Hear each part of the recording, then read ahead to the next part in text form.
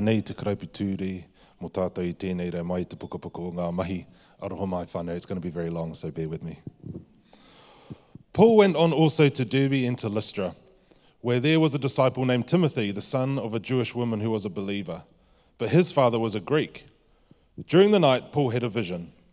There stood a man of Macedonia pleading with him and saying, "Come over to Macedonia and help us." When he had seen the vision, we immediately tried to cross over to Macedonia, being convinced that God had called us to proclaim the good news to them. On the Sabbath day, we went outside the gate by the river, where we supposed there was a place of prayer, and we sat down and spoke to the women who had gathered there. A certain woman named Lydia, a worshipper of God, was listening to us. She was from the city of Thyatira and a dealer in purple cloth. The Lord opened her heart to listen eagerly to what was said by Paul. When she and her household were baptized, she urged us, saying, "If you have judged me to be faithful to the Lord, come and stay at my home." And she prevailed upon us.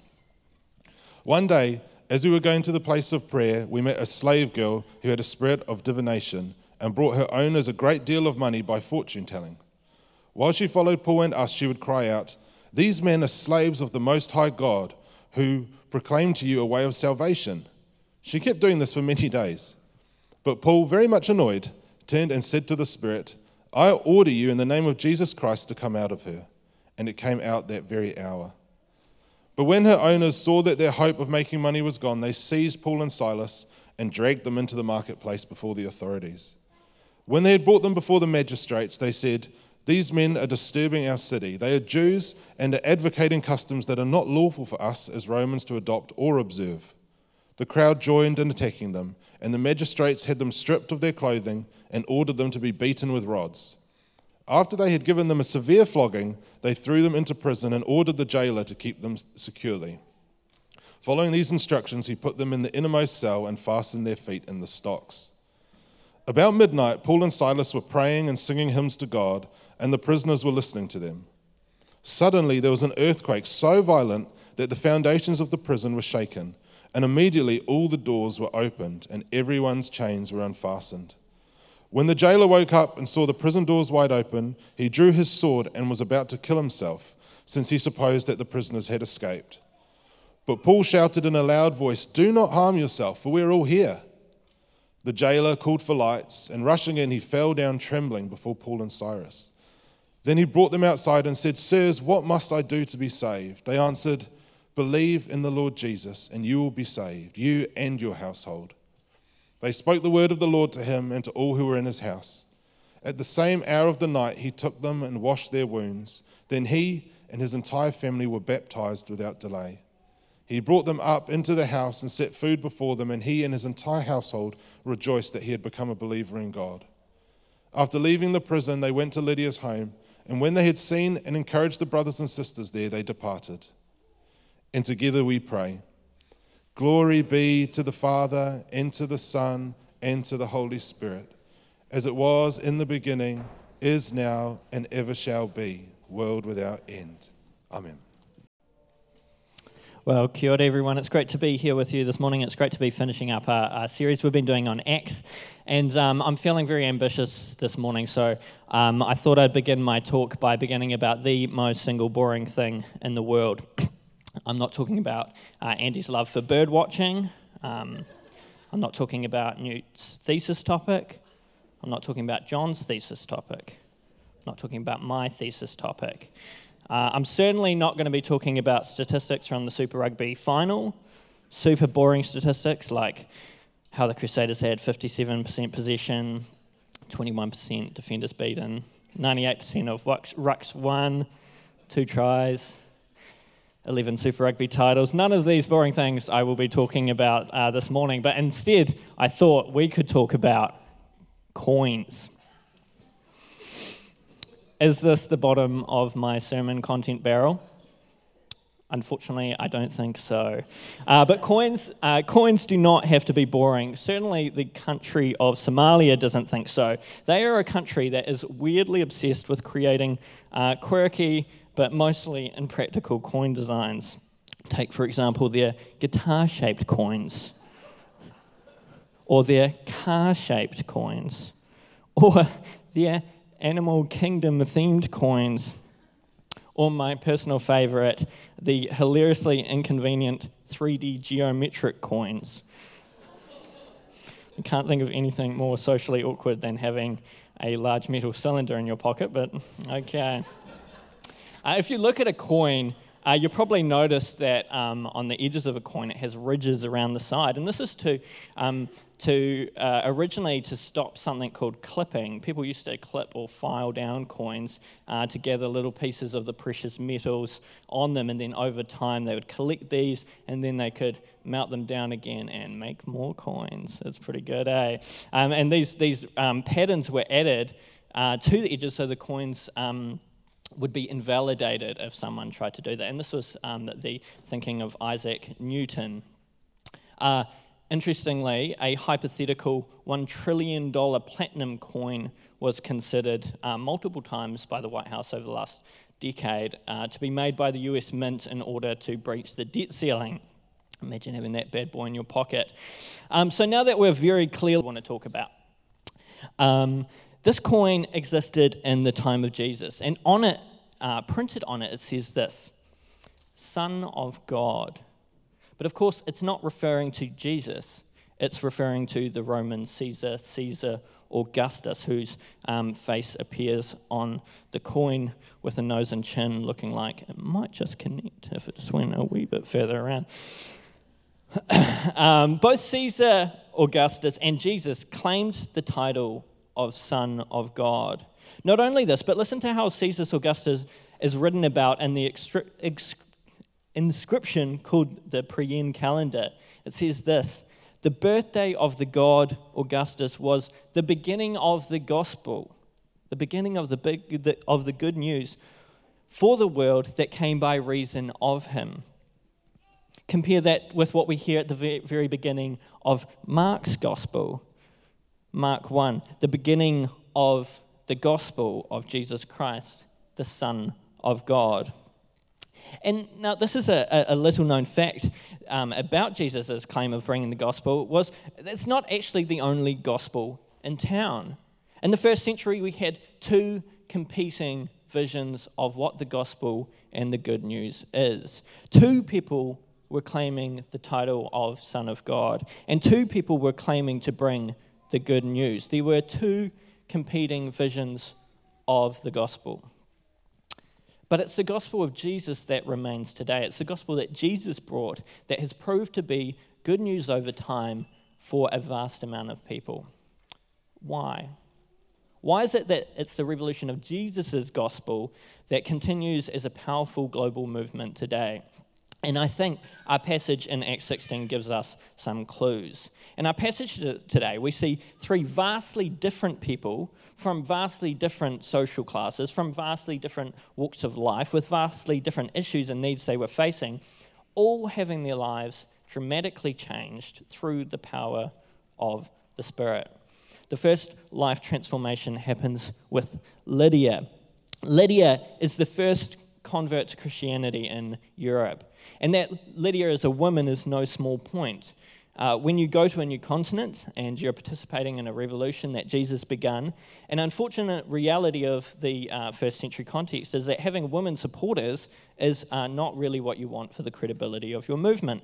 But Paul is led by the Spirit to bypass this cultural expectation, continuing the tradition that we see all through Luke's writings, in Luke's Gospel and in Acts, that women have an integral part to play in the kingdom of God. Lydia is a particularly interesting character because she essentially was a well-off entrepreneur and homeowner. She sold purple dye, and most of the artwork of her features flamboyant, Barney-coloured purple outfits, often making her look like one of the Ribena black currants. Now, selling dye doesn't sound like a particularly savvy thing to sell, but the thing is that purple is the colour of royalty. Purple was a luxury good. And so it was the wealthy and the successful that would come and see Lydia and buy her dye. Essentially, she was the ancient equivalent of the owner of a Prada store, with less ram raids, hopefully. People who brought the colour purple were entirely status-driven. We know this because purple dye was made by crushing thousands of shellfish to extract the colour, and the smell was particularly awful. But people still did it because of what the colour symbolised. So Lydia had made quite a good business for herself. We hear that Lydia responds specifically to Paul's teaching. It seems what she needed was the cognitive offerings of Paul's preachings to become persuaded. And then we see her become a key part of the church's missions, especially through using her resources and hospitality. She not only has Paul and Silas stay with her after a conversion, but after they get out of prison, they go back to her again. So firstly, we have Lydia, the well-off businesswoman. Next, we have an encounter with someone who is practically the opposite to Lydia, the demon-possessed slave woman. She is possessed not in an exorcist, head-rotating kind of way, but in Greek we are told that she has a pneuma pythona, the spirit of the python, which sounds kind of badass if you ask me, but it definitely wasn't a good thing. The slave woman was said to have been an oracle of the spirit, which was said to speak to through people as a ventriloquist would. And her owners harnessed her spiritual condition for economic reward. Like an in-person psychic hotline, people would come to her and seek guidance and truth from her. And her unfortunate situation is not unlike that of over 1 million women who are trafficked globally. We don't know much about her, which demonstrates her status further. No one knew much about her. The owner's reaction to her exorcism says it all. Instead of being jubilant about her newfound spiritual freedom, they are angry at the loss of income. Luke uses the same Greek word to describe the spirit leaving the slave woman as he does the owner's income leaving them, drawing a strong connection. And it's this loss of income that caused her owners to seize and capture Paul and Silas, who were dragged into the market, beaten, and then thrown into prison, which is where we meet the third person, the Roman jailer. Jailers were often ex- or retired Roman military. They would settle into holding prisoners in Roman colonies, such as Philippi. Their military skills were helpful in controlling inmates and preventing prison escapes, apparently. And the Romans were brutal, so we can imagine this guard had probably seen a lot and, if not, inflicted a lot himself. He was neither a slave nor a business owner, but worked for the state. So socially and economically, falls somewhere between Lydia and the possessed woman. He was a blue-collar worker who seemingly towed the line in following the state. Paul and Silas sing and pray in prison. An earthquake comes, breaks them free from prison, but they stay because they're essentially already free in their eyes. And the jailer asks, "What must I do to be saved?" And they say, "Believe." That's all. He comes to faith, and like Lydia, he responds with hospitality. We should do a series on hospitality, and maybe 12 weeks will be good. So why does the identity of these three people matter? How does this help us figure out why the revolution of Christianity took off? A.J. Fernando says this: of the many conversions in Philippi, Luke highlights three people with significantly different backgrounds. A businesswoman who may have been single, a slave girl under bondage to a spirit of divination, and a jailer in a Roman prison. This choice is in keeping with the prominent emphasis in Acts on the fact that Christ breaks barriers that separate humans and so creates a new humanity. This is what the whole book of Acts has been about. The revolution of a new humanity through the power of Spirit to renew all of creation. And the spectrum of salvation spans absolutely everyone. With our three characters, I like to imagine what their first church services would have been like in Philippi, with this motley group of converts joining together from unimaginably different backgrounds, with, I'm sure, plenty more characters joining them. Pastor Tim Keller charts the background of each individual person the following way, showing the diversity of each individual. This is very significant. The author of Acts, Luke, has chosen purposely to showcase the diversity of believers across race, economics, gender, and even spiritual condition, to point towards a new humanity he's making from very unlikely people. This is not to dissolve all their differences, but instead to ground them in the Spirit of God. Unity is not mere sameness achieved by the reduction of people's identities, but instead finds its fullness in the context of the Spirit. And so for this reason, Christianity has been able to maintain at least some sort of cohesion and become the most diverse movement in the world. Because the table is big. And the table is big because the Spirit of God is gracious, and it is a Spirit that seeks to restore all of humanity. I haven't been in ministry that long. I'm still young-ish. But I have been in ministry long enough to meet people that I otherwise would have never met had I been outside the church. Diverse people who have had their lives transformed by the Spirit. A young Pakeha woman who was excommunicated by the Exclusive Brethren and is now a Baptist pastor. A young dad who was about to leave his faith until he encountered Jesus at a silent retreat. An Iranian atheist philosophy professor who came to Christ at an Easter service. A young woman who went from being constantly in residential mental health facilities to being a missionary. Just the other day, I met a young medical professional who has begun studying at Laidlaw, who had just been a Christian for less than a year. And in lockdown, he became aware that he was lacking something in life and encountered God through chatting with a friend, reading the Bible, and reading C.S. Lewis. We are deeply, deeply connected with these people, not merely because of our shared beliefs. In fact, I'm pretty sure we'd disagree on a lot of things with these people, but because of our shared reality of the transforming power the Spirit has in our lives. The Spirit breaks down the divisions that separates humans in order to create a new humanity. And this unity through the transforming presence of God is exactly what the world needs right now. It's been said, I wonder if you've heard this, that we're living in an age of division, polarization, and tribalism. It hasn't always been this way. And in fact, amazingly, 70 years ago, political scientists were saying that many Western societies weren't polarized enough. Interesting take, and careful what you wish for. But what we've been seeing is an increase of people clinging to group identities and separating into us versus them categories. This is what the World Economic Forum has said recently. There is a deepening distrust in each other, not just in institutions, with growing tribalism and intolerance of those with different beliefs and backgrounds. The perfect storm of conditions for social fragmentation come about from the convergence of economic sources and changes in culture, technology, and the media landscape. Against the backdrop of weaker social connectedness and the erosion of local community life, these forces often play into existing fault lines in societies, widening racial, religious, and ideological divisions. This has become even more true in the post-COVID world. Research shows that people in just about every Western democracy feel more divided than they did before the pandemic.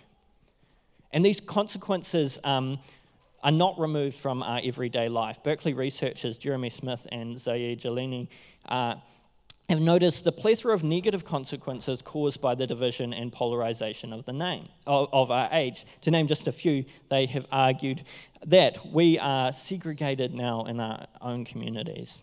It's been demonstrated that our ideologies are spilling out into our spaces, that people are increasingly segregating themselves by political and party ideology, even in their residential communities. The segregation makes us more likely to demonize each other, and more people live alongside people who hold similar political beliefs to them. Our families are being undermined. They quote a recent study from the US that showed how Thanksgiving dinners were significantly shorter in areas where Americans share meals across party lines. This effect was worse in areas with heavy political advertising. The researchers estimated that 34 million person-hours of cross-partisan discourse were eliminated in 2016 thanks to this polarization effect.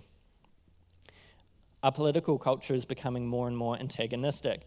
Political campaigns across democracies have become increasingly negative, focused more on tearing down our opponents than building up support for our own ideas.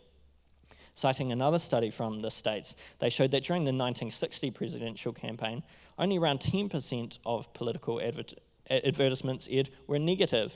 By 2012, only around 14% of campaign ads were positive. Deception is more likely. Lying is often condemned when committed inside a group, but people tend to see deception as, outside a group, but people tend to see deception as valid when in conflict with another group. These kind of lies are called blue lies by researchers. We're losing trust in key institutions. People are losing faith in institutions that were once treated with a broad swath of the public, including higher education, which provides the bedrock of educational and research support for most businesses and civic life. Even the faculty at these universities are now polarized with very little political diversity among professors. This is also true of varying degrees for the press, for the military, for libraries, and other institutions that were once big tents for society. What we need is something to unite us. We need something beyond our ideologies. We need the good news that not only binds us together, but transforms us into a new humanity. What we need is the Spirit of God. In Ephesians 4, we hear this. Be completely humble and gentle. Be patient, bearing with one another in love. Make every effort to keep the unity of the Spirit through the bond of peace.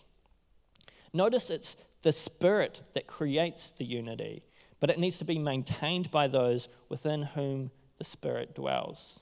Gospel unity is grounded and it finds its source in the Holy Spirit and the love of God. But here's where I think the real problem often lies. So often we can accept the fact that God might transform someone else's life.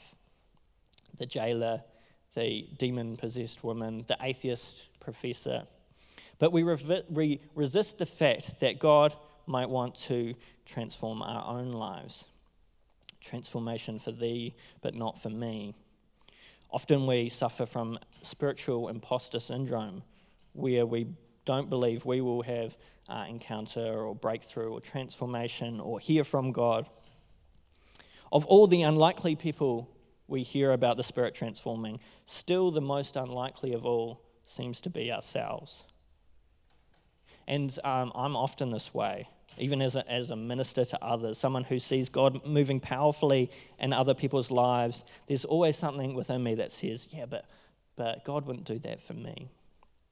And so I wonder if you'll join me this morning in opening myself to the possibility that God might actually want to transform my life, that God actually does want to meet with me.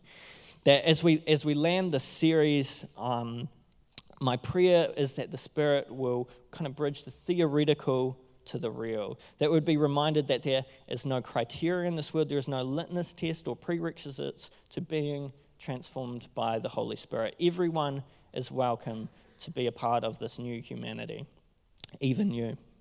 Let's pray. God, we thank you for the series that we've been doing, where we can reflect on the genuine good news that you, through your Spirit, are transforming the whole entire cosmos.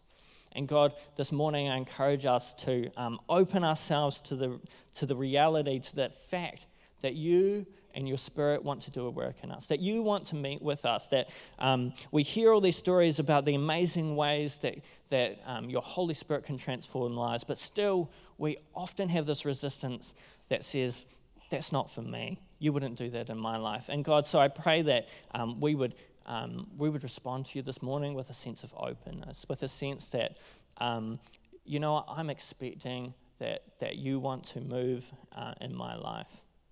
And God, we pray for not just us as a community, but we look out into the world and we go, God, we need your Spirit right now. We need your unity. We need people to be transformed by your love. The last couple of years has been really disorientating. It's been scary. It's been anxiety-inducing. But God, we trust you, and we trust the work of your Holy Spirit. So we pray, come, Lord Jesus. Amen.